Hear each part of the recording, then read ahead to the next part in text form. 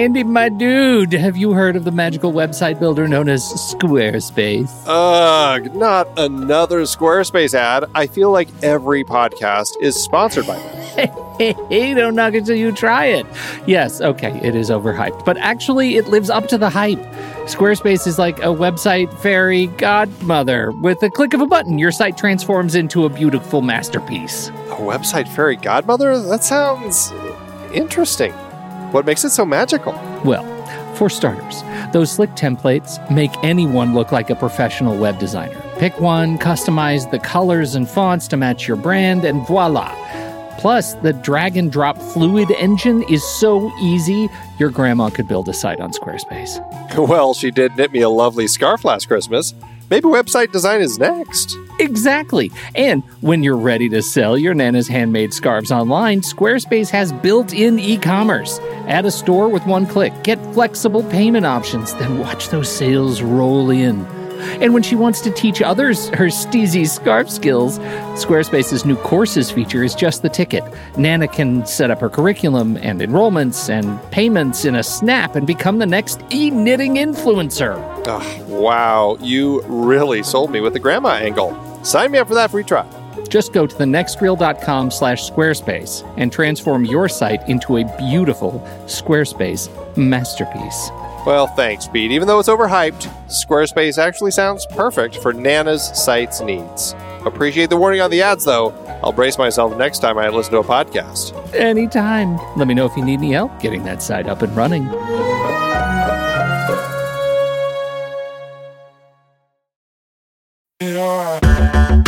Andy, can you believe we've almost hit 700 episodes of The Next Reel? I know, it's crazy. And with all the other episodes in our family of podcasts, we are well over 1,200 episodes of movie conversation. It's really pretty amazing that we've gotten to have these in-depth movie chats every week for over a decade now. And we couldn't have done it without our loyal community of film fans. Their support over the years has meant so much. For sure. That reminds me, we should give the merch store a shout out. Buying shirts from thenextreel.com/merch is a great way listeners can continue to support the show. Plus, they get to sport our great designs.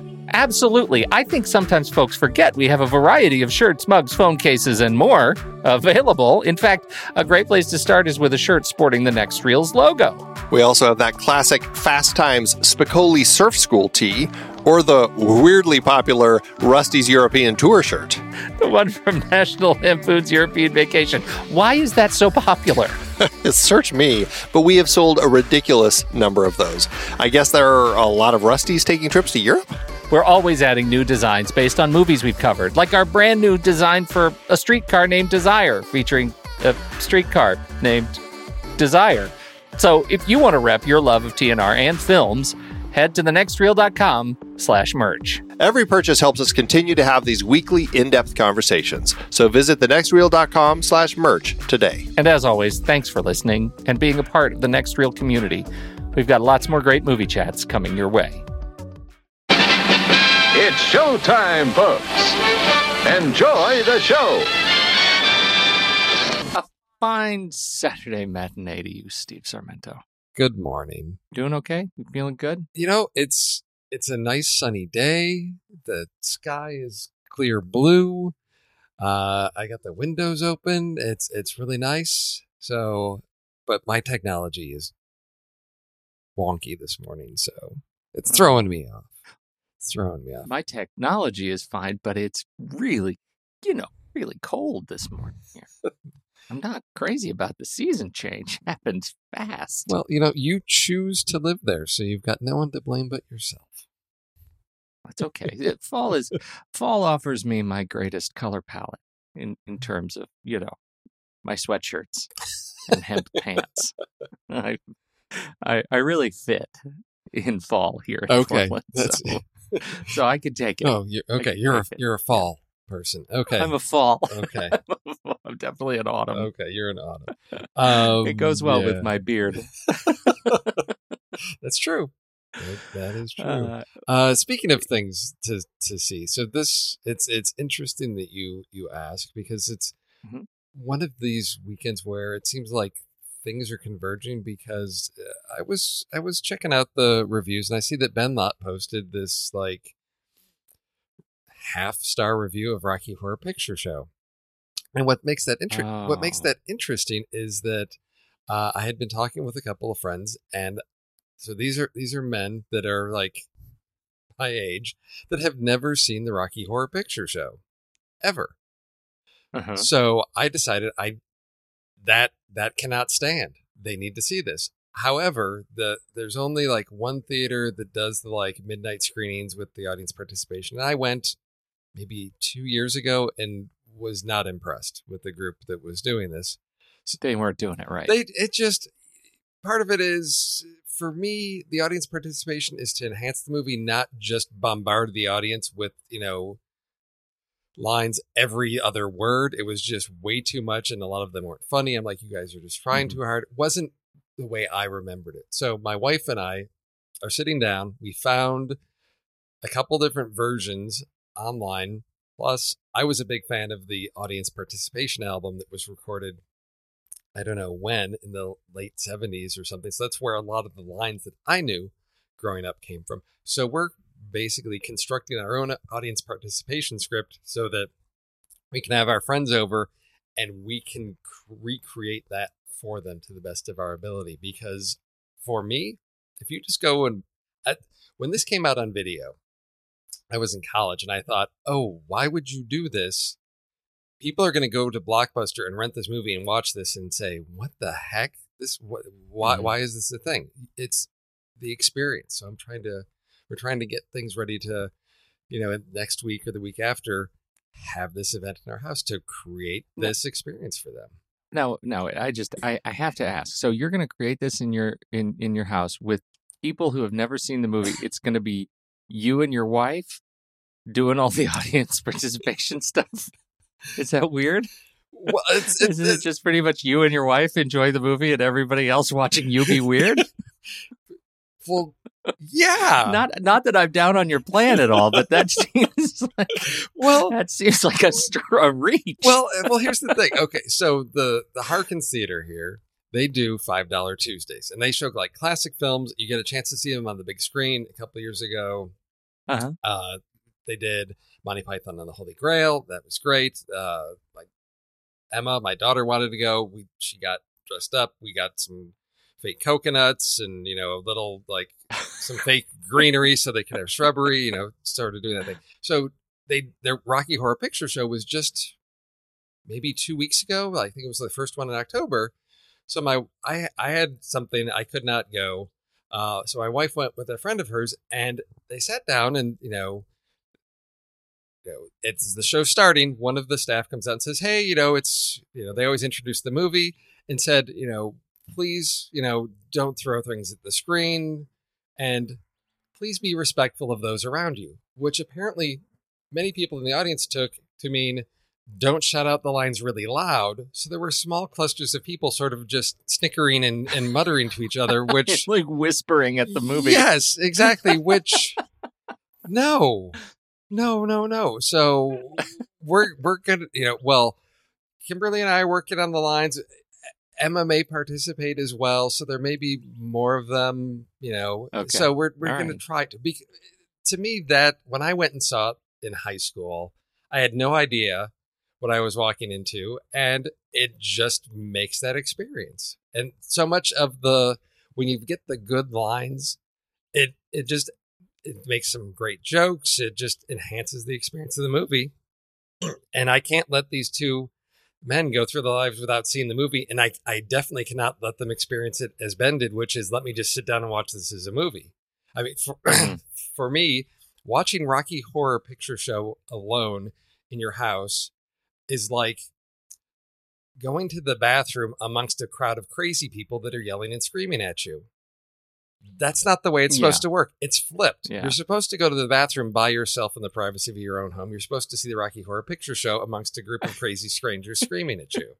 If you do it the other way, that's just insanity, and it's going to be awkward and comfortable and a very scarring experience for you. It's one of those where the film has become a transcendent cultural experience, and the cultural part is actually equal parts, if not larger, than the experience of watching the film. Mm-hmm. And that's important. Yes. Yeah.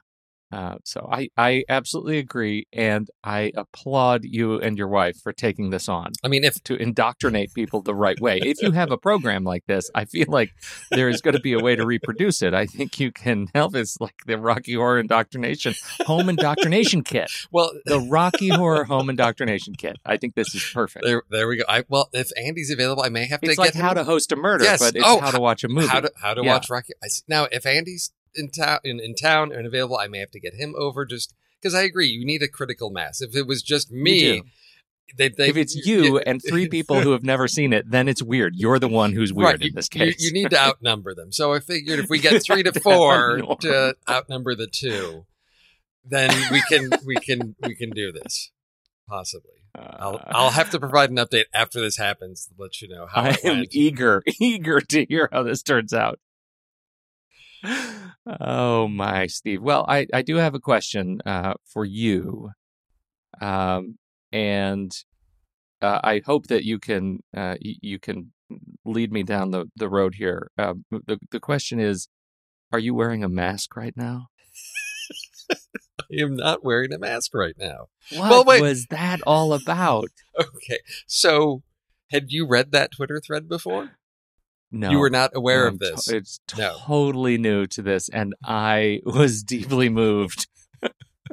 You know what it does? Okay, I'm going to let you introduce it, but let me just say, I read this thing, and I realized that as long as I have been a member of Twitter, which is a long time, I now know I've been doing it wrong. Oh, yes. Yes. So what is it that I am so excited about? So you were excited. And I don't know how I found out about this when it first happened, but occasionally there will be these epic posts that appear on Twitter. And there was another one that I recall just a couple months ago where I think a comedy writer had basically trolled Twitter. And if you went back through her Twitter feed, you could see that the first word of every tweet, she basically had done Bohemian Rhapsody with the first word of every tweet over a period of like a year and a half. Okay. But I recall that. So this is sort of epic in that scale. And this is from last July, and it's just a Twitter conversation between 2 writers, and just starts with, yo, can you help me out? Hey, what do you need? Well, I don't know if I told you, but I recently became a camp counselor. Well, that's cool. It was going super well, but there's some kind of crazy serial killer. And the conversation just continues between Sam Sykes and Chuck Wendig.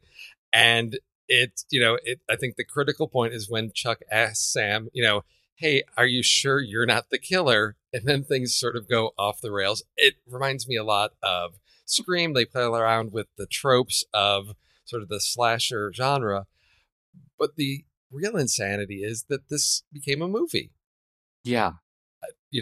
Twitter, there have been many attempts to take things from Twitter and turn them into other properties. There was the William Shatner TV show, Stuff My Dad Says, but it was, I guess, it's Saturday morning. I can say shit my dad says on here, can't I? I don't know. We're doing yes. Right. Yes. Which tanked. This one, it looks like they did it right.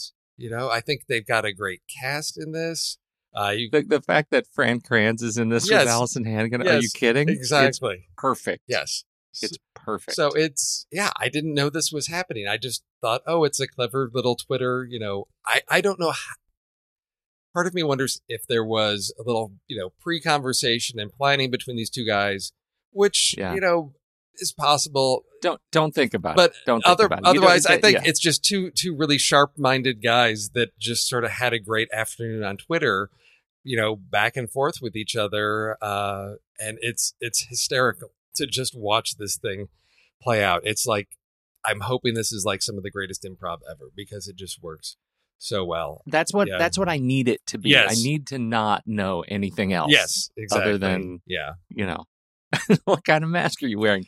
Oh, a wooden mask whose empty eyes drink in the light and whose jagged grin suggests it was carved, forced upon it when it didn't laugh. Oh, yeah, that's creepy. That's not even a job or anything. That's just, you found an evil mask and you put it on. Yes, exactly. That's all right. I can appreciate that, but I came for advice, not judgment. This is the best way.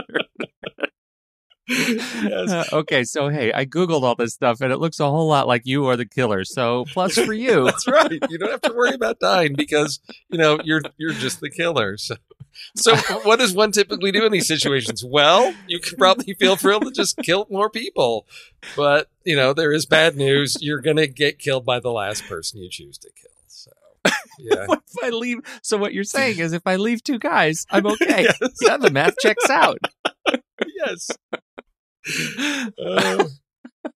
Oh yeah, Yes. this was a great way to wake up this morning. We'll put the link in the show notes. It's a great thread all the way through, and so there you go. And I now can't wait to see the movie. Yes. But that's not my trailer pick. That is not my trailer I know. pick. It's a bonus because what a delightful segue you just offered. I'm sharp this morning. Would we like to talk about trailers, Steve? I think we can talk about trailers. We don't have All right. any Red Band trailers. We don't. No, this is we're like we hit like peak Red Band A24, and it's like now we got nothing. It's almost like A24 went out of business. Like we're not giving you they guys made all the movies, and then they saw what we were doing and decided that was wrong.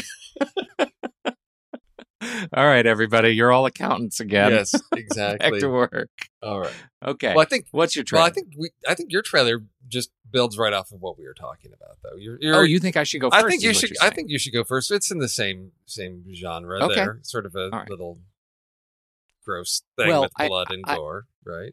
I have to start then with a trip back in time to a movie I have talked about a number of times on this show, though we have never done this movie as a subject piece to the next reel. It is 1997's Cube. Oh, I'm so glad you're there. Okay, great. Okay. Yes. This is one of my very favorite movies, and that might be weird because I don't generally like horror movies. I enjoy Cube a lot for some weird reason, right? 6 complete strangers are dropped into this giant metal box, and it's actually a collection of boxes, and they have to crawl through the boxes. In some boxes there are laser fields and flamethrowers, and some boxes there aren't, and they have to find their way out. This movie not just edges above the 6-star rule on IMDb. Cube is a 7.3 that handily clears the 6-star rule at IMDb. This is not a bad movie. Oh no. And so no, right. So with that introduction, I bring you 2019's Escape Room. 6 complete strangers find themselves in circumstances beyond their control and must use their wits to survive. They all answer the call, this mysterious call, to see if they can get out of an escape room. And it turns out the escape room is actually a horror show, and it's out to kill them. It is a film directed by Adam Robitel. It was written by Bragi Schutt and Maria Melnick, and it stars some other folks that I don't know very well. Tyler Labine, Deborah Ann Woll, Taylor Russell, Nick Dodani, Logan Miller is in it. And these folks they are solving the puzzles of the escape room. The one we see which might be a bit on the nose in the beginning, is the first room, I guess, that they're in is actually a giant oven. And once they realize that the clue is they have to turn the oven to Fahrenheit 451, they're able to escape before the flames actually charbroil them. Yes. Apparently, according to IMDb, no one has seen this movie yet. Oh. And so there is no star rating. And that's why I bring up Cube, because I'm holding high hopes that Cube is the precedent, and that once people see Escape Room, they will have as much fun as they did with Cube, and that it will go ahead and ignite the passion for fun locked room horror stories. I found myself enamored by this little film, and I hope that you did as well.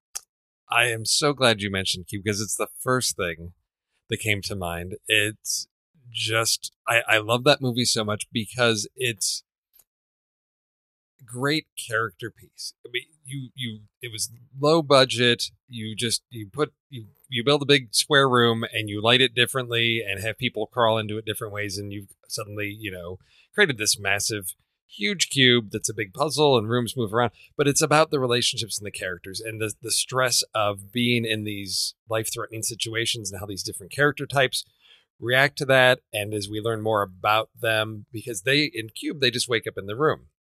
Here we get six different people that have been selected for some reason, which in Cube, clearly they were somehow abducted and placed there. These are people that received a mysterious package that basically, hey, you can win $1 million if you are the first one to escape from our escape room. I love the concept of taking, sort of the popular trend right now of these different escape rooms and twisting it into this nasty horror show.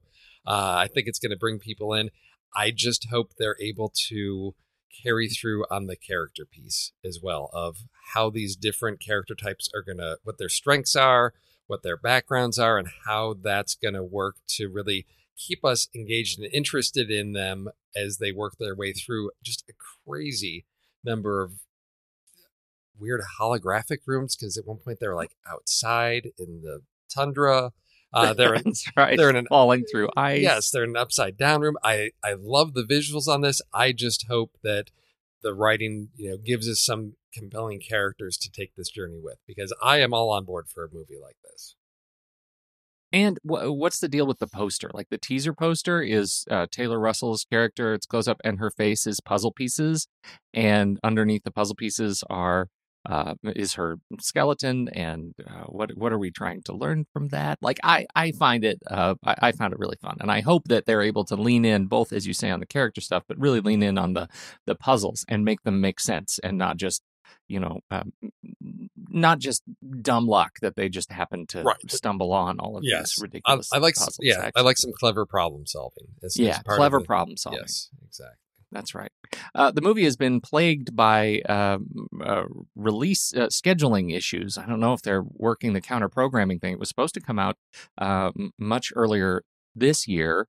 It was kicked to February of 2019, and then reined in a little bit, and now it's in possibly the worst release window of all, for the U.S. at least, January 4th, 2019. So that doesn't bode well. But it was originally scheduled for release in a much better window. So I'm going to pretend that that's the day that it is when I see this movie. Because maybe that means that everybody will have had more faith in it in this alternate reality escape room of my own mind. So January 4th in the U.S., Russia gets it on the 31st, Bulgaria, the U.K. on February 1st, Netherlands, you can see it February 28th, and Sweden, hello, Sweden, March 1st, 2019. So there you go. That's mine. Escape room. And that was me counter-programming against you. But now I think because you're going second, you are counter-programming against me. Okay. With your trailer this morning. Well, it is sort of counter-programming because it's coming out on like the date that everybody goes to see movies, Christmas Day. So as opposed to being dumped into the, depths of January, this is, being programmed to this is when you're sick and fed up with your family and you're in a turkey coma, you want to go out and see a movie. Here, go see something like this. Like this. But I think what it's the cast. I looked at this cast and I said, oh yeah, this will draw people in because you have your, Bradley Whitford, your Scoot McNairy, your Sebastian Stan. For your fans of, movies about Canadian clones, you've got your Tatiana Maslany, you have Nicole Kidman, all together in this crazy movie called Destroyer, a story about a police detective who in the past had an undercover assignment, and now later on she's sort of revisiting this. So it looks like a story told in flashbacks, but the transformation of Nicole Kidman in this is just amazing. I did not. It's Oscar, physical transformation type of stuff. You will not recognize her. What really got me excited about this is it's director Karen Kusama, who I had started off with movies like Girl Fight and then Aeon Flux, sort of dropped off. For me, she really came back strong with The Invitation a couple of years ago, which is probably not your type of film, but was a really, really solid film and just knocked my socks off. So she's coming back with this. writers Phil Hay and Matt Manfredi, who are a writing team that put this one together, and they have sort of a mixed filmography with things like Ride Along 2, Ride Along 3, The Tuxedo, Clash of the Titans. I don't know where this thing is coming from, because it's like this project that had been simmering and stewing someplace else, because it's just such a heavy, dark drama getting into, undercover cop violence and just really dark material that doesn't look like anything they've written before. So I'm really excited and interested to see how all this comes together. A script that's going to attract this cast, I know, has got to have some quality to it. So that's what I'm hoping for. And with this release date, I think that we're going to have a strong Oscar contender here. Yeah, totally. I feel like this has, and this is not just the transformation of our principal character, but the fact that this has such a strong vibe of, Memento and Monster and Monsters Ball. I mean, in fact, you should just make Monster and Destroyer a double feature. Yes. Oh yeah. just beat yourself up. That's kind of what it feels like, and so I love the lengths to which Nicole Kidman clearly went for this character. I think it's obviously that's what makes it one to watch. Now, can the movie live up to that transformation? Here's hoping. Yeah.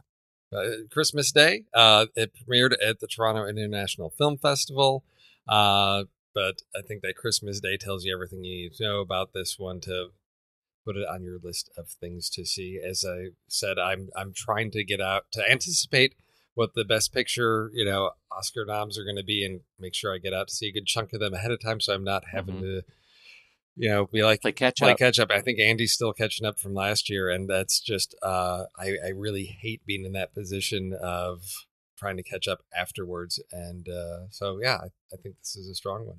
Really looking forward to it. And another delightful segue. Yes. For you, Oh Steve. my God. You are 2 for 2 in fantastic segues from Destroyer to our list this week. What did you like better, Jedi or The Empire Strikes Back? Empire. Blasphemy. Empire had the better ending. I mean, Luke gets his hand cut off, finds out Vader's his father, hand gets frozen, taken away by Boba Fett. It ends on such a down note. I mean, that's what life is, a series of down endings. All Jedi had was a bunch of Muppets. I think they were kind to us. We don't need to, exert our authoritarian influence over our voters on this one, because they gave us a lot of room to run with this one. So I'm feeling. They sure did. The options were space diseases, parasite in movies, yes, and unhappy endings, and they went with unhappy endings for us. And you know what? It turns out filmmakers tend to like unhappy endings, and so there we go. There are a lot to choose from. Well, and maybe that's their plan. Is they're going to then just beat us up with, how could you have not mentioned this? How could you have forgotten this one? Because I mean that's it. Andy already pulled that on us last week. I can't believe you didn't say. Oh, yeah, that's the worst. So here we go. I'll tell you, the ones I went with, these are this list, and it's I've got some backups too. Okay. Because I actually, believe it or not, I have a feeling I've got a steal in here. All right. And so I actually have some backups. But these are the ones that came to me are the movies that had that visceral impact that made me rethink the film or my relationship with the film. And that I still think about today, right? In these cases, these movies are quite old. These are not what I think are maybe as the best unhappy endings, but they're the ones that are the most lasting for me personally. Oh. So that's how I get over it. Okay, that's sort of the approach I took as well. These are ones where, because there's a lot of movies with like, oh, that's a sad ending, oh, that's a real depressing ending, but ones that just really, sort of punch you in the gut, and you're like, oh. Yeah. Okay. Yeah. All right. So I went first on the trailer. Steve, I think you should go first on this. Okay. I will start. This is just going to get worse and worse. And I need some therapy after getting through this. I know, right? Just thinking about some of these again.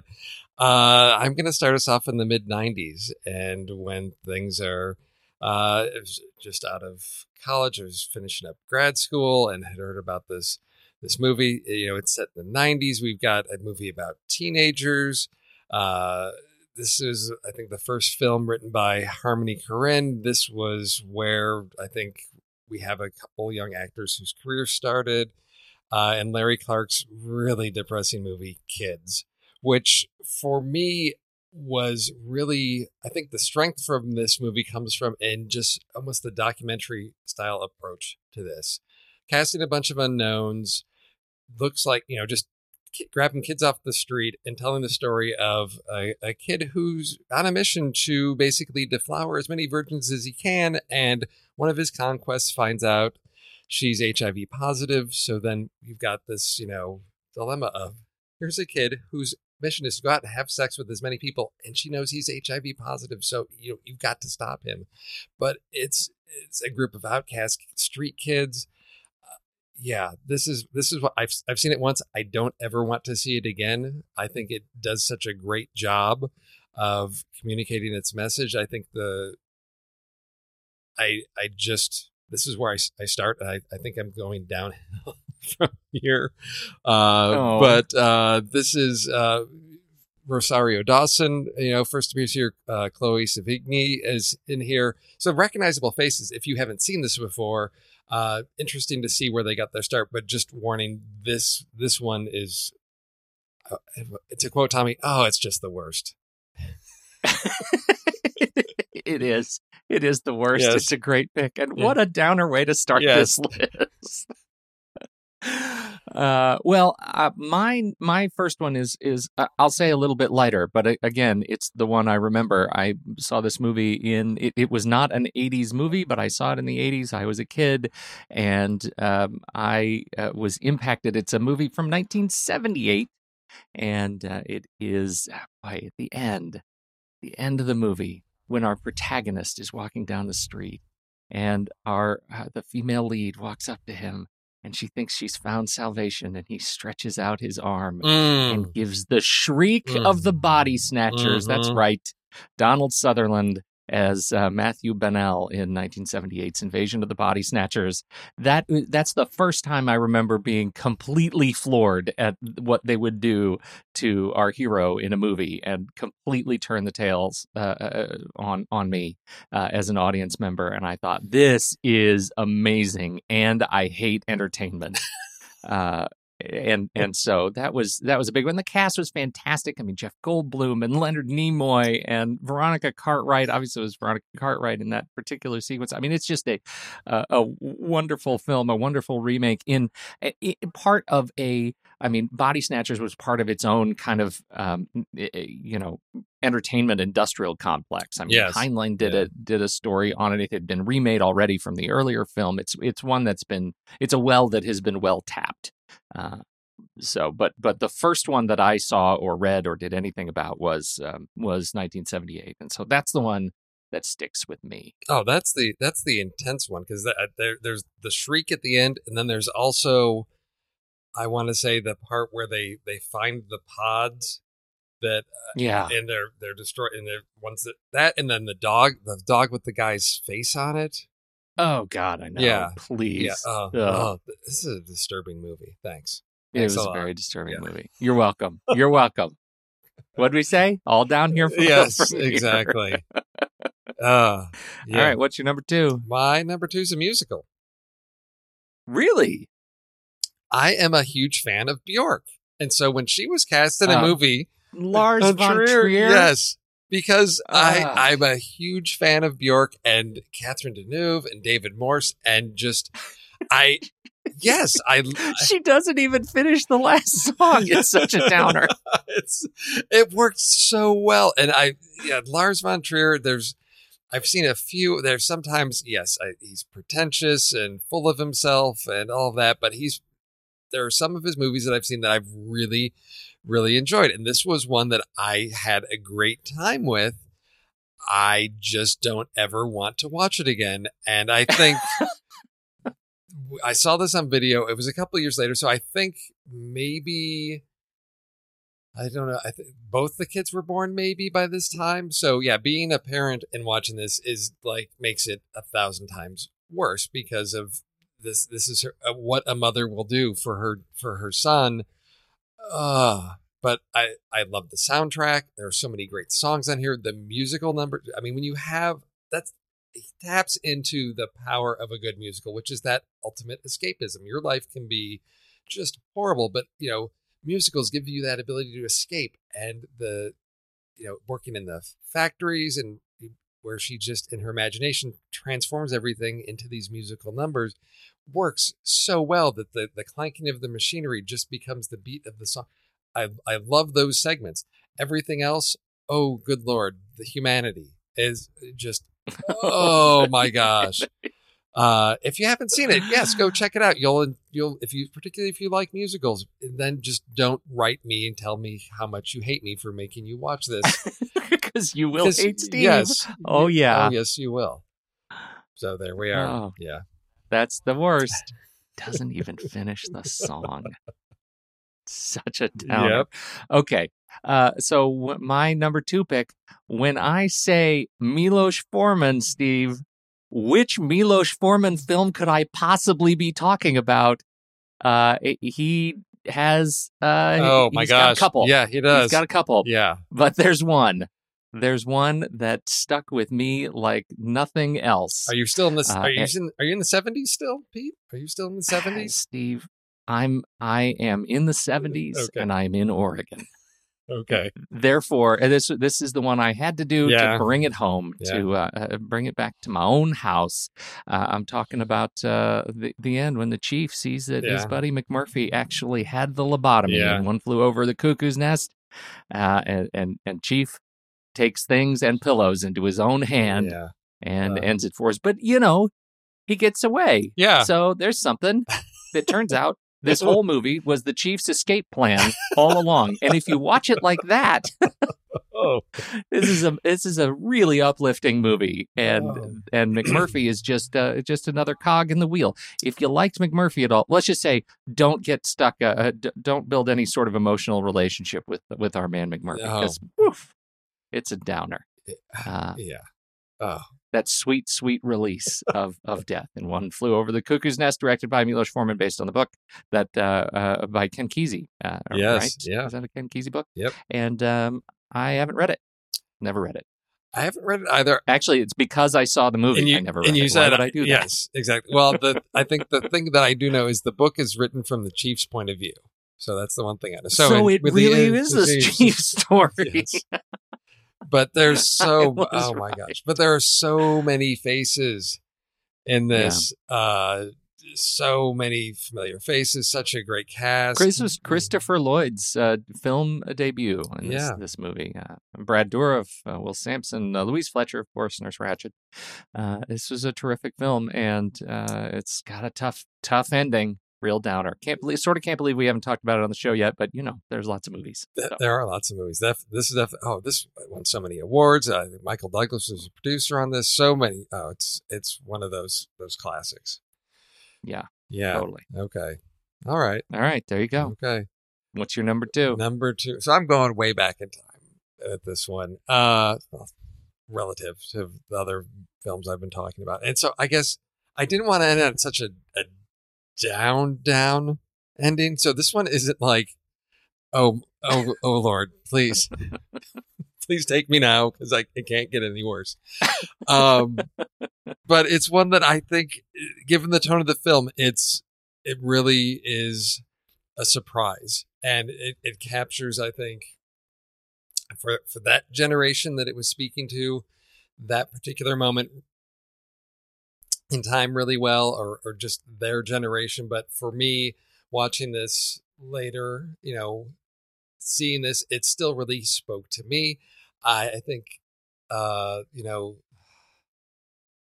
it's one that I connect with as a man. I want to share it with my daughters as they get older, but I don't think it's gonna work for them because now the movie's like 50 years old and it's about a guy who is, sort of drifting through life after graduating and having an affair with an older woman.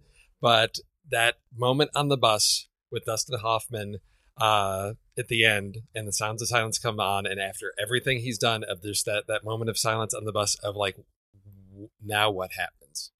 Now what do we do? Is sort of that. There's so many great comic moments in this movie, and now it's like, oh crap, what have I done? What do we do? Where are our lives going? I don't know.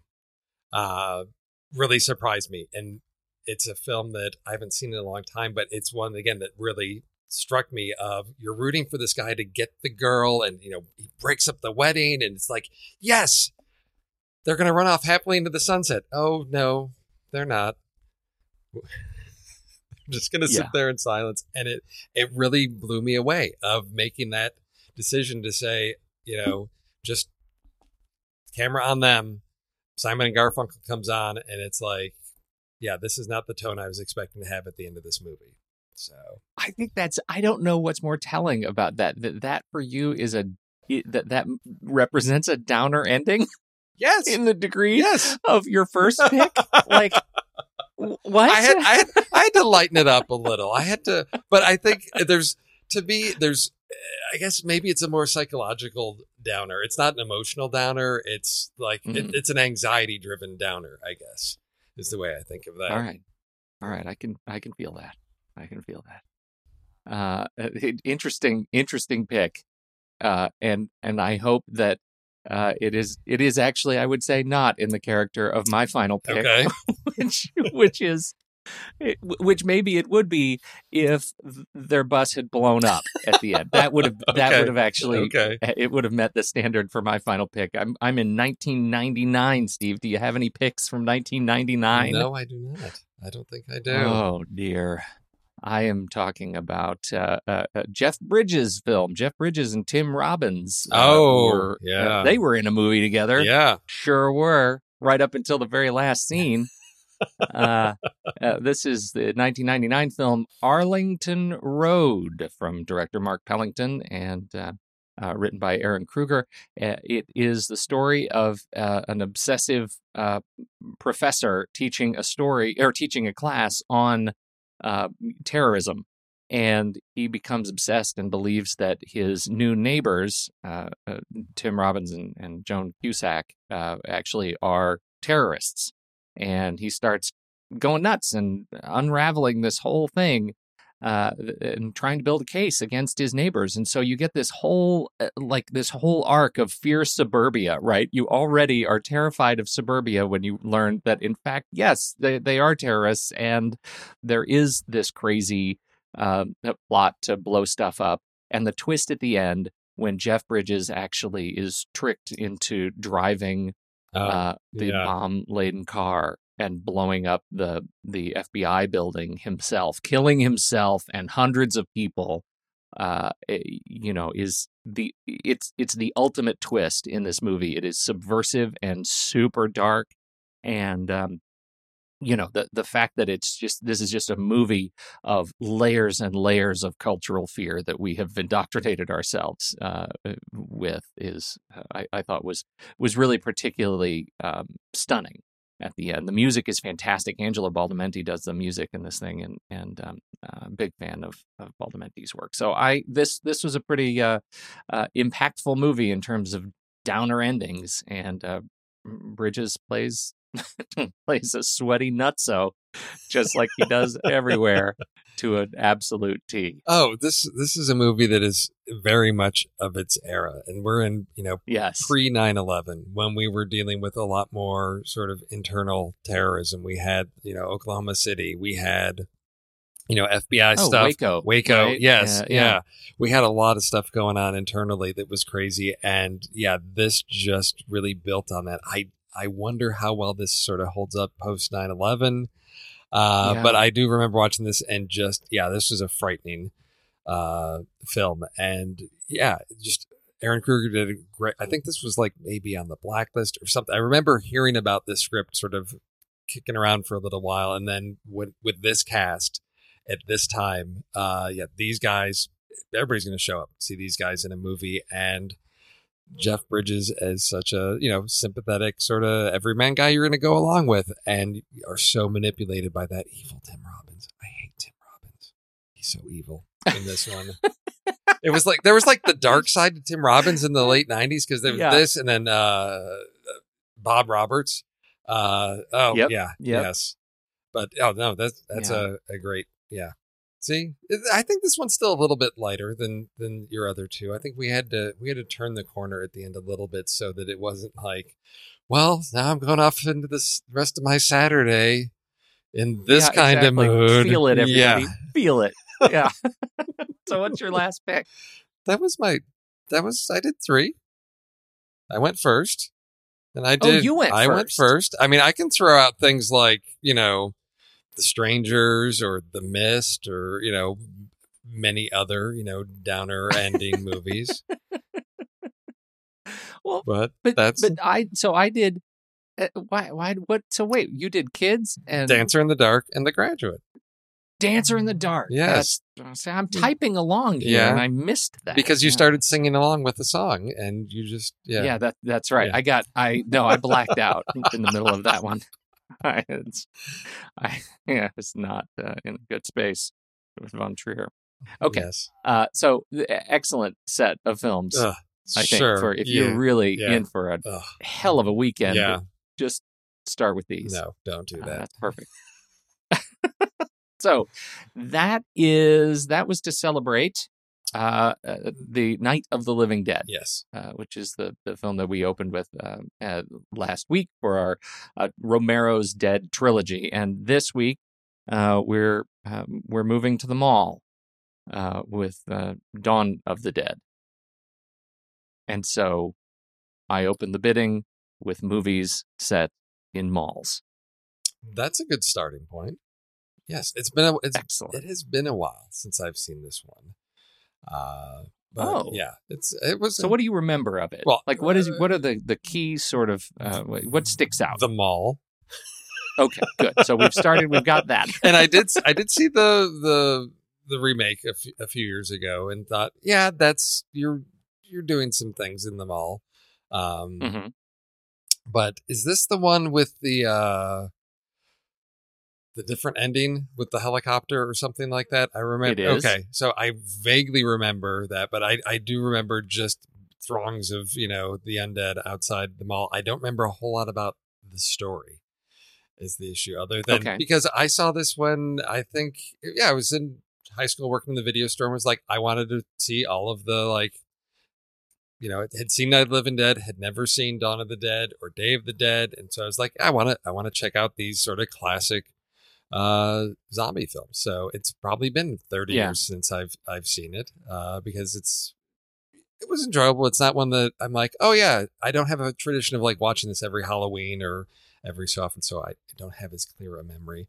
Is this the military involved in this one, or is that Day of the Dead? I can't remember. So when this one opens, we have some members of the military who kind of get, trapped into this makeshift, we'll call it family, that we have. These 2 soldiers and then the helicopter reporter, the pilot who works for the TV station, the producer, and the 4 of them get sort of holed up in this mall, and they kind of make it their own. Turns out she's pregnant, and so they become kind of a makeshift family.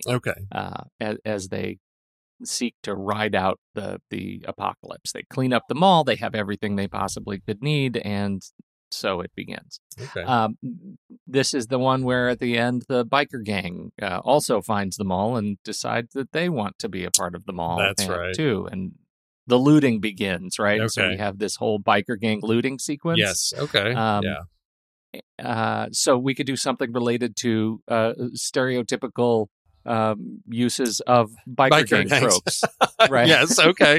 Yeah, we got to do something. Yeah, got to get a little on the fringe here because that's what happens when you guys do a series like this. It's like, zombie movies. No, can't do that.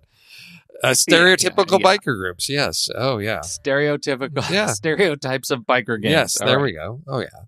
That's a whole series in itself. Yeah. Oh, totally. Okay. Okay. movies set in malls, stereotype biker gang movies, and what else do we have here?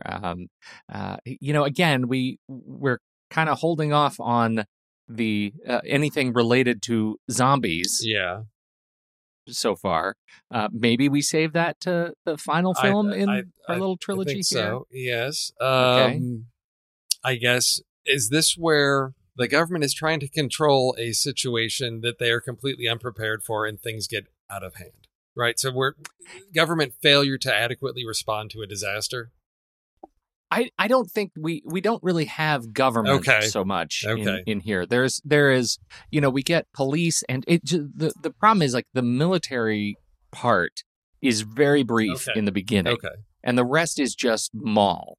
Right, we're in the mall.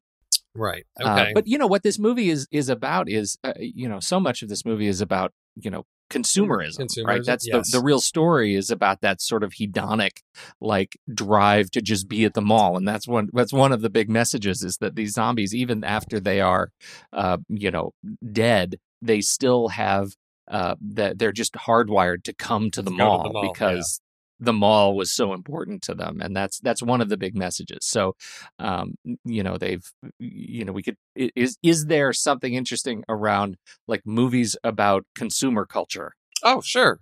Okay, so movies set in a mall is one thing, but then about the larger, broader consumer culture, sure. So there we go. Movies set in malls, biker gang movies, and movies about consumer culture. There we go. All right, I like it. That's a good little trio. That'll be a fun conversation to be had next week with Dawn of the Dead. That's it. Thanks, Steve. What a good morning we've had here. What a fine Saturday matinee we have had together. Sure. And I know it. The mood is just the downers. You want to talk about First Man, any? No. No, I don't. I will say I am. You will be surprised. I am recommending it to people. High school students? No, but I did also see Star is Born. So I am telling people see Star is Born, and I'm telling people check out First Man. I'm going to tell you it's this type of movie. It's historical. It's going to give you those things, but I think it is a movie that, for me, not what I was hoping for, but I still think people should. It merits more attention than I think it's getting. I think there will be an audience for this film. Apparently, you are one of them, and your family as well. Maybe it's just the three of you. I don't know. Damien Chazelle is like, I know my audience. They're up there in the Pacific Northwest. I'm going to make this just for them. The rights. They deserve this movie about Neil Armstrong. Well, I appreciate that, Steve, because even if you can say you should see First Man, I know people who like it. That is a review enough. I know 3 people that like it. Yes. And I know 3 others that really hated it or didn't enjoy it that much. So really hated it. Let's just say there was some middle ground between you and me, Steve. Yeah. Just some middle ground. Yeah, there was. Yes, the vastness of space was the middle ground between us. You're killing me. You are killing me. Thank you, everybody, for downloading and listening to this show. We sure appreciate you listening to this, because if you're listening to this, it means you are a direct supporter of the things we do at The Next Reel, including Steve's misguided attempts to bring down the average for great movies. And with that, I'm going to stop recording and not let him get in the last word, in spite of his efforts. Hondo. 6-star Hondo. I don't know. 1-star Hondo. I don't know. I love the conversations that so many of our hosts have had on their shows. Steve and JJ on Trailer Rewind, Ray and Ocean on Silver Linings, even Tommy's short-lived No, Wait, Hear Me Out. And so many films they've discussed started out as a book, a play, or even a TV series. Well, now you can support our whole family of podcasts by using our new Originals page to buy the original source material used to inspire films covered on our shows. Just visit thenextreel.com/originals. Your purchases made through our links give us a small commission at no extra cost to you and allow us to keep having these fantastic conversations. It's a wonderful way to support the show. Producing these podcasts week after week require a ton of work behind the scenes. If you'd like to help support our efforts, try using our originals page when shopping for books and movies that we've covered. It's your one-stop shop for Amazon and Apple links where you can buy the book, play, video game, movie, etc., upon which the movie is based. Original material for Trailer Rewind movies like If Beale Street Could Talk, The Goldfinch, Aniara, or The Two Faces of January. or Silver Linings movies like Repo Men, which was based on the Repossession Mambo. Plus, by using those links to buy books, Amazon and Apple show us a little bit of love, which allows you to support our family of shows with minimal effort. Visit thenextreel.com/originals. It's a fantastic way to support the show and find a great book to read. That's right. Head over to thenextreel.com/originals to find your next read and get started today.